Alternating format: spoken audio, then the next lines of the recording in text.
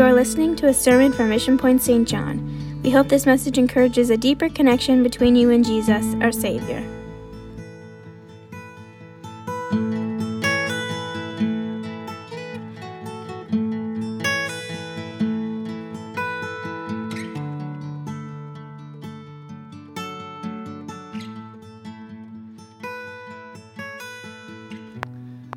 My wife and I, we were listening last week to a podcast that Brother Court Chavis had created on our way to church. And from that podcast, I felt direction for the service here this morning.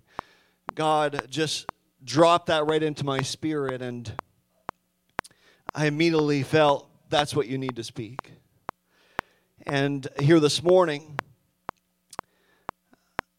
our context, it comes from Psalm 137. Verse 1, if you have your Bibles, you can turn with me. Amen. We'll also have it up on the screen here. It says, "By the rivers of Babylon, there we sat down. Yea, we wept when we remembered Zion. We hanged our harps upon the willows in the midst thereof, for there they that carried us away captive required of us a song. And they that wasted us required of us mirth, saying, Sing us one of the songs of Zion. This is how they answered.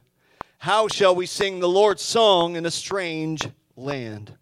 If I forget thee, O Jerusalem, let my right hand forget her cunning. If I do not remember thee, let my tongue cleave to the roof of my mouth, if I prefer not Jerusalem above my chief joy." This context of the scripture that we get here today is derived from an experience that the Israelites have found themselves in, a prophecy of what would be to come, Babylonians coming in and their enemy coming in and stealing everything that they had and taking them off as captives. And today, I want to speak to you here on this topic, don't stop.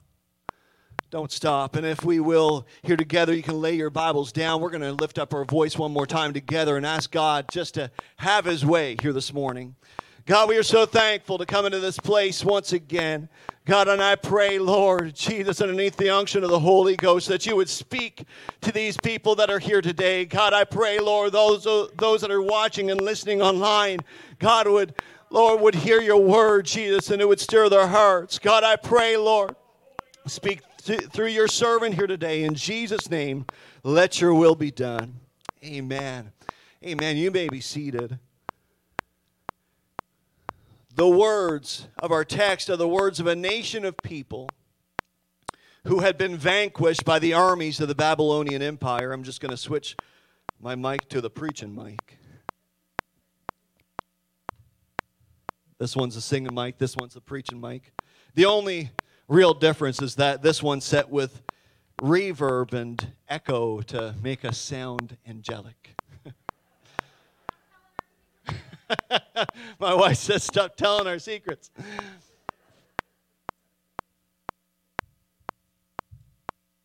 This story that we've read, this context that we've read here today is about a nation of people who have been vanquished by the armies of the Babylonian Empire. Their beloved and holy city, Jerusalem, has been sacked and set aflame.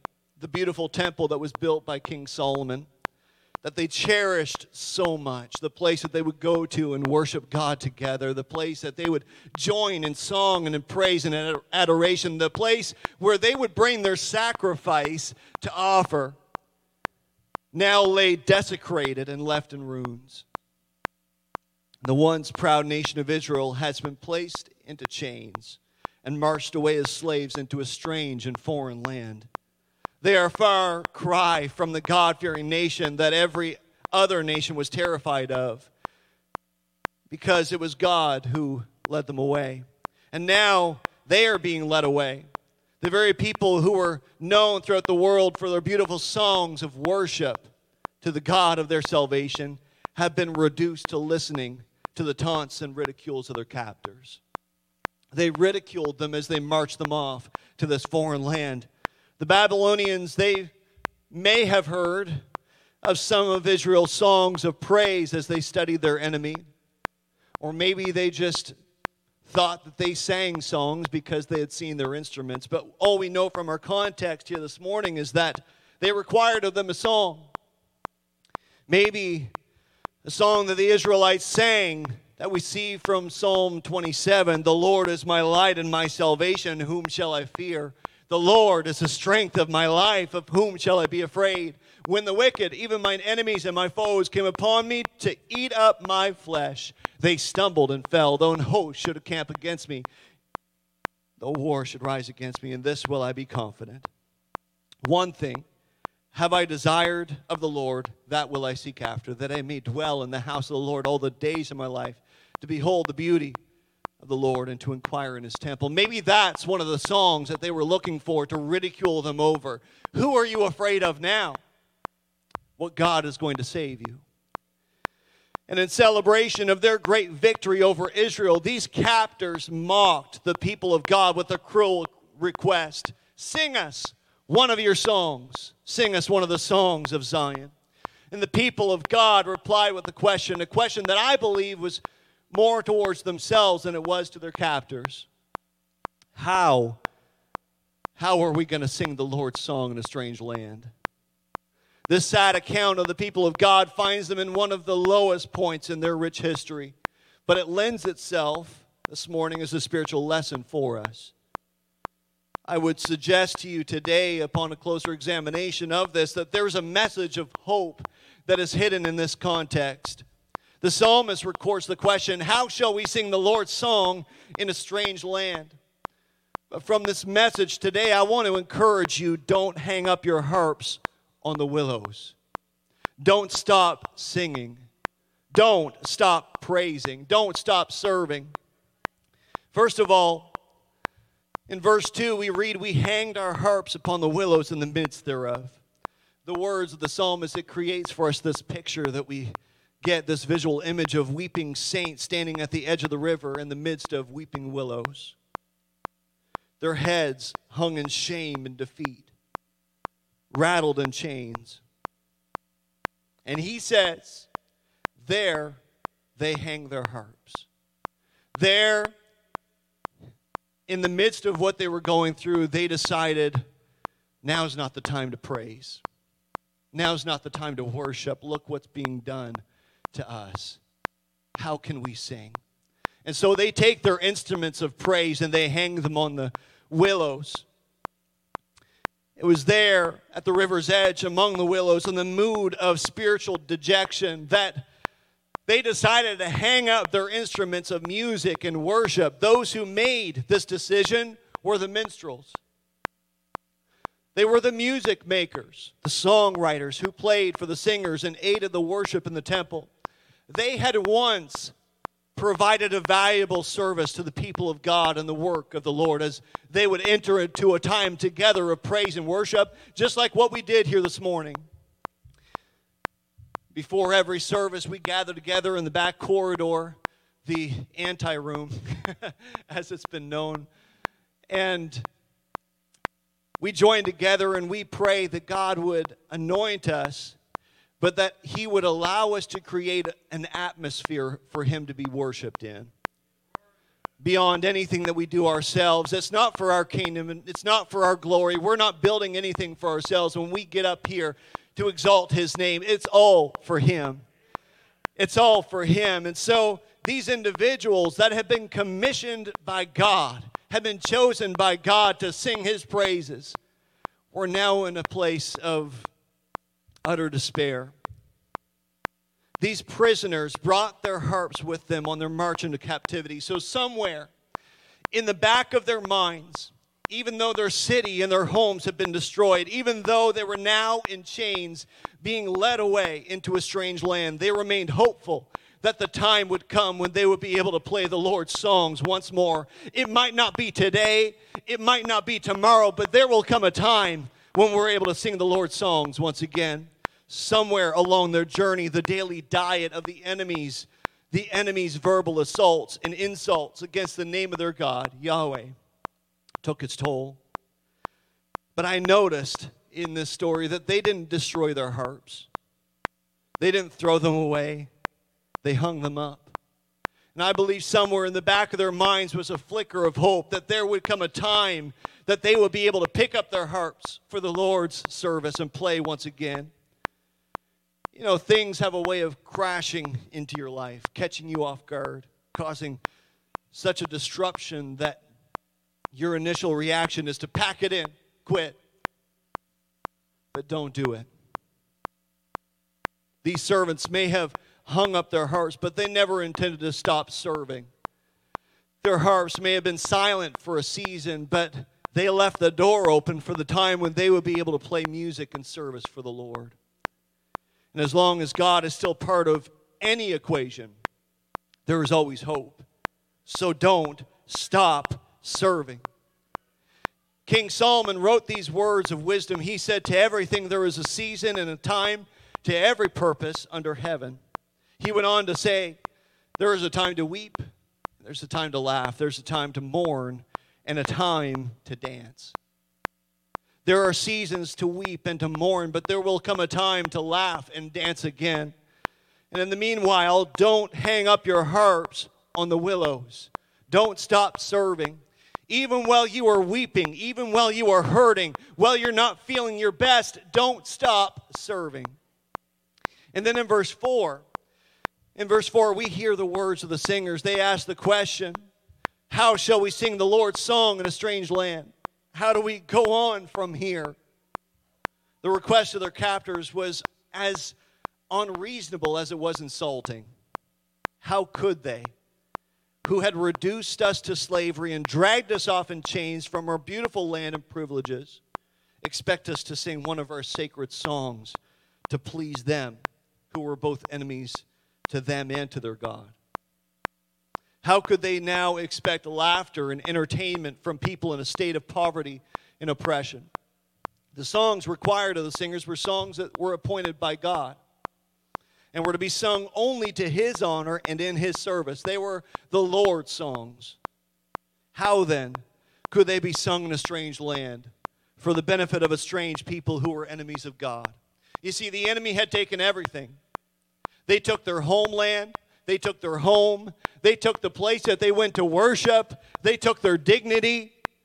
But they didn't take their harps. They didn't take their song. If they really wanted to win the battle, they should have taken their song. They should have taken the ability to praise away. And for the child of God, your song is the source of your praise. Your song is the vital expression of your joy and connectedness to God. Out of that comes a testimony. When you sing the Lord's songs, those around you are offered just a glimpse into the relationship between both Creator and His creation. Your song is your testimony. Look what the Lord has done for me. Look what God has done for me. He's brought me out such a mighty, mighty long way. Look what God has done. He can't take away your testimony. And like Israel, our enemy also comes to taunt us at times like these. Tribulations and trials may have darkened your door, but you still have a choice in the matter. You can keep your praise in the midst of it all. You can keep praying. You can keep worshiping through it all. Babylon is a symbol of the world. We did a series on this at the beginning of the year. And for some, Babylon has invaded their lives, taken their loved ones, disrupted your families, and now taunts you with the question, where is your God now? What happened to your songs of praise? What happened to your joy? But let me tell you here this morning, don't stop singing. Don't stay silent. The enemy may have stolen everything you had and led you away in chains, but you still have your song.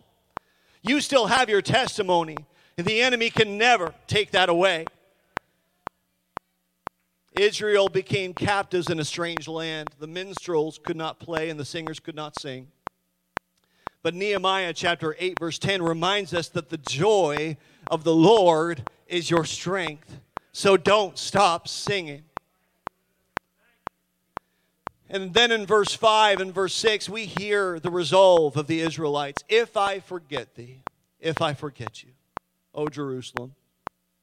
Let my right hand forget her cunning. Let me forget how to play an instrument if I forget you.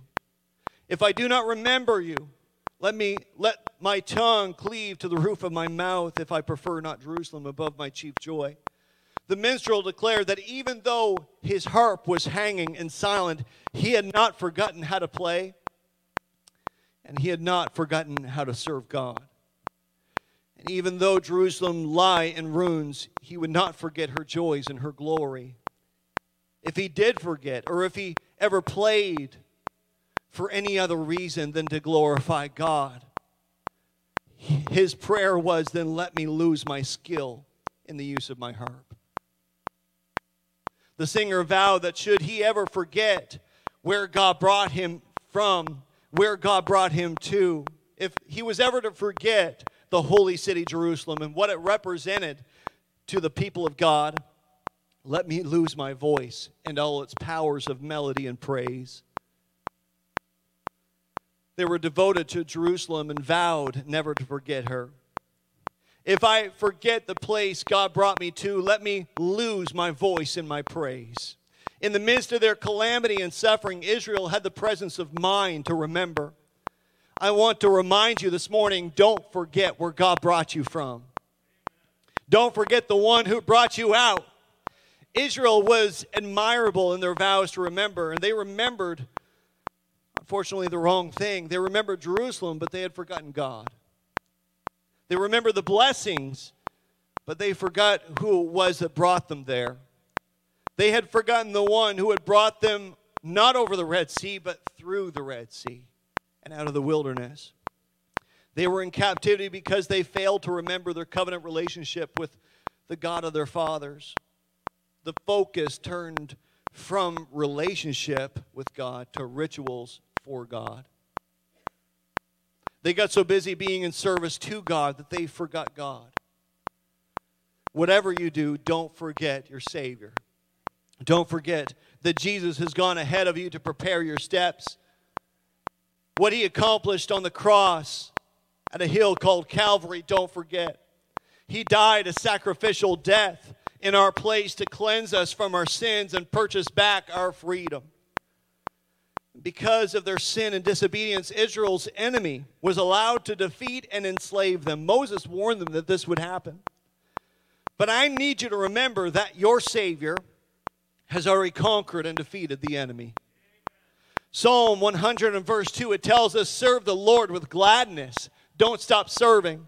And then it tells us, come before his presence with singing. Don't stop singing. And in Psalm 103, verse 2 to 5, we read, bless the Lord, O my soul, and forget not all his benefits, who forgiveth all thine iniquities, who healeth all thy diseases, who redeemeth thy life from destruction, who crowneth thee with loving kindness and tender mercies, who satisfieth thy mouth with good things, so that thy youth is renewed like the eagles. Psalm 136 and verse 1, it tells us, oh, give thanks to the Lord, for he is good, for his mercy endureth forever. His mercy endureth forever. In the New Testament, when we turn over there, the book of Acts, it talks about a story in chapter 16 that takes place in the city of Philippi, a Roman colony within Macedonia. The apostle Luke, who we also call Dr. Luke, who is the author of the book of Acts, tells us that Paul and some of his followers were evangelizing in the surrounding area when they became involved in the conflict. We're told of a teenage girl who was a slave. The girl was possessed by an evil spirit who used her as a means to interpret and convey various events of the day and predict the future for people. And today we would call her a fortune teller, a medium, or a witch. This young slave girl was exploited for revenue by a group of owners whose only concern was the amount of money that she made for them each day. And the girl begins to pursue Paul and those who are with him and cry out, these men are slaves of the Most High God who proclaim to you a way of salvation. Luke tells us that this girl pursued Paul and his group, proclaiming this message for many days. Paul, he eventually becomes annoyed. Actually, the Bible says greatly disturbed. Greatly disturbed. After this goes on for many days, he's had enough. He's annoyed. And he commands the evil spirit to come out of her. I command you in the name of Jesus Christ to come out of her. He had enough of the taunting, and in the name of Jesus, she was set free. If we stopped here in this story, we would be ready for testimony time and a praise, but the story doesn't stop here. What happens next becomes an issue for those who owned her. The girl's owners find out about it. They can no longer make money with her. She has lost her fortune-telling capabilities, and this means a loss of income for them. They become angry, and they bring Paul and Silas before the local authorities, where they are whipped, they are beat, and they're placed into prison. That night, in prison, Paul and Silas were locked away in the deepest and darkest of the prison cells with their feet in shackles and their backs bleeding from being whipped. They weren't just placed in jail. They put them in the deepest, darkest prison that they had and shackled them in chains. They looked at these two individuals and they said, we can't trust them. We don't know what their God is capable of or what he's going to do next. Lock them away in the deepest place that you can find and shackle them up. And although they had suffered a great injustice, Christ had commissioned them to preach the gospel everywhere they went. How can they preach in a time like this? How can they even think about talking about the gospel when they are in a situation that they are in? And yet, in spite of this, do you know what they did? At midnight, they began to sing songs and praises to God. In their most darkest time, they didn't throw in the towel and say, God, I've been doing everything you told me to do. You know what? Forget it. I'm done. No, they sang. They took everything from them. They beat them with sticks, but they didn't take their song. And as they sang, all the prisoners hear them singing. And then suddenly, the Bible says things begin to shake. There's an earthquake. The doors of the cells are opened and the chains come off of them. The dynamic of their circumstances changed as they sang songs to the Lord of all creation. Let me tell you here this morning that sometimes the only difference between freedom and slavery is your praise. Praise shakes the foundation of our spiritual dilemmas. When we realign our focus and begin magnifying God, everything changes.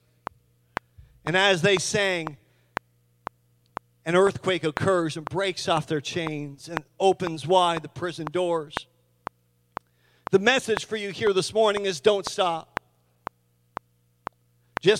When the enemy thinks that he's got them down and out, how are they going to worship God through this? I've locked them up. I've shut them out. How are they going to worship God? But the enemy didn't muzzle them.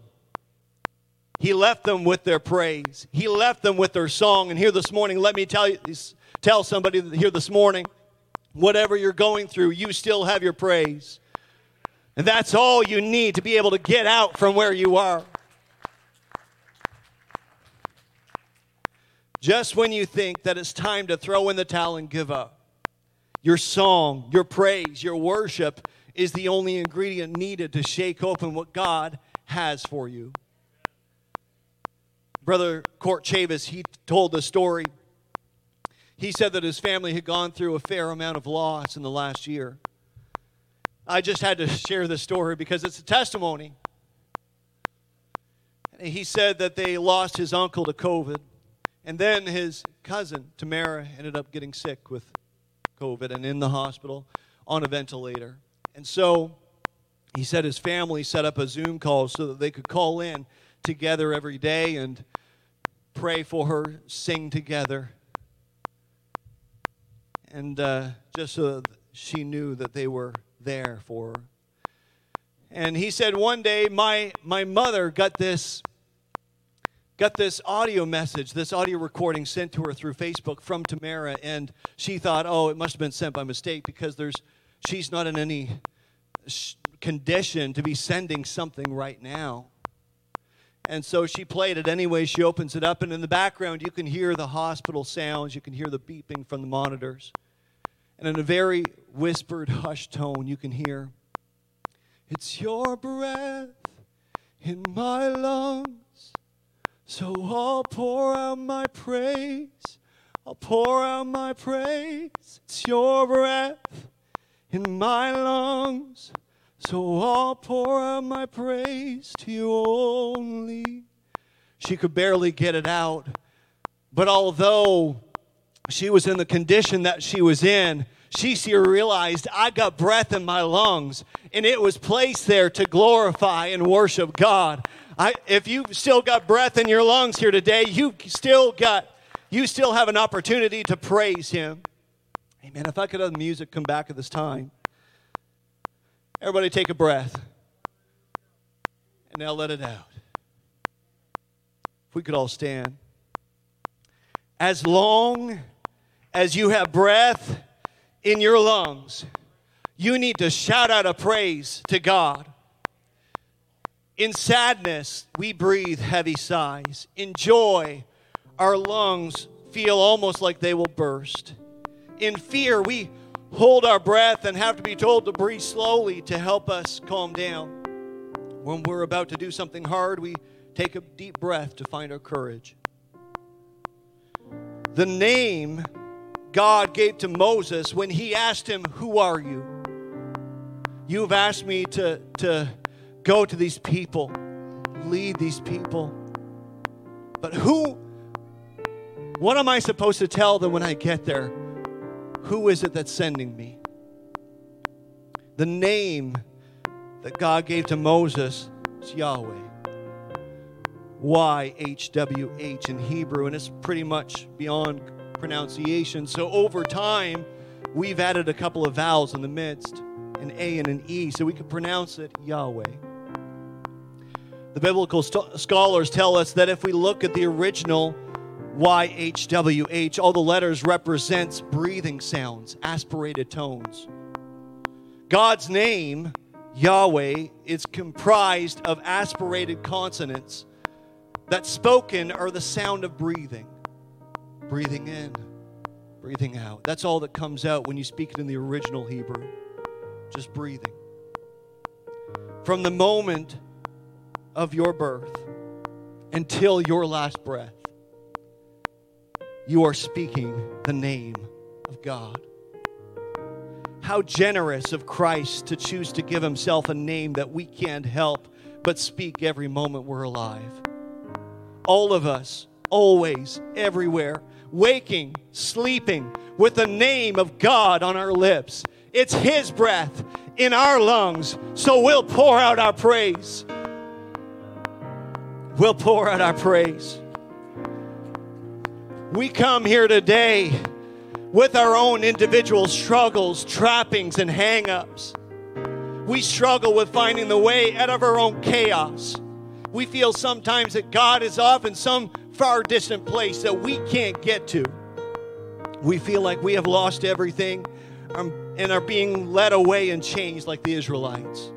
How can we sing the songs of God now? How can I worship God when I don't even know where I'm at? Let me encourage somebody here this morning. Don't hang up your harps in the willows. Don't stop singing. It might look like you're surrounded by bad news all around you, but remember, you're surrounded by God. From the life of Paul and Silas, we see that our focus shouldn't be on the shackles that keep us from being right dead center in the will of God. Those shackles will fall in the name of Jesus as soon as you begin to praise Him. And what looked like it was going to take you under will become your testimony. What allowed Paul and Silas to sing praises and hymns to God in the midst of their suffering was their faith in Christ. Yes, things might look worse than they have ever looked, but I'm still going to praise Him. Even though we are in darkest, deepest place that we have ever been, we won't stop. We won't stop singing. We won't stop praising.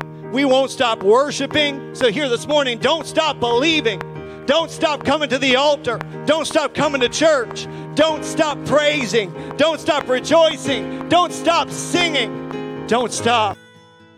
Thank you for joining us today. If you want more information, connect with us on our website at missionpoint.ca. God bless you.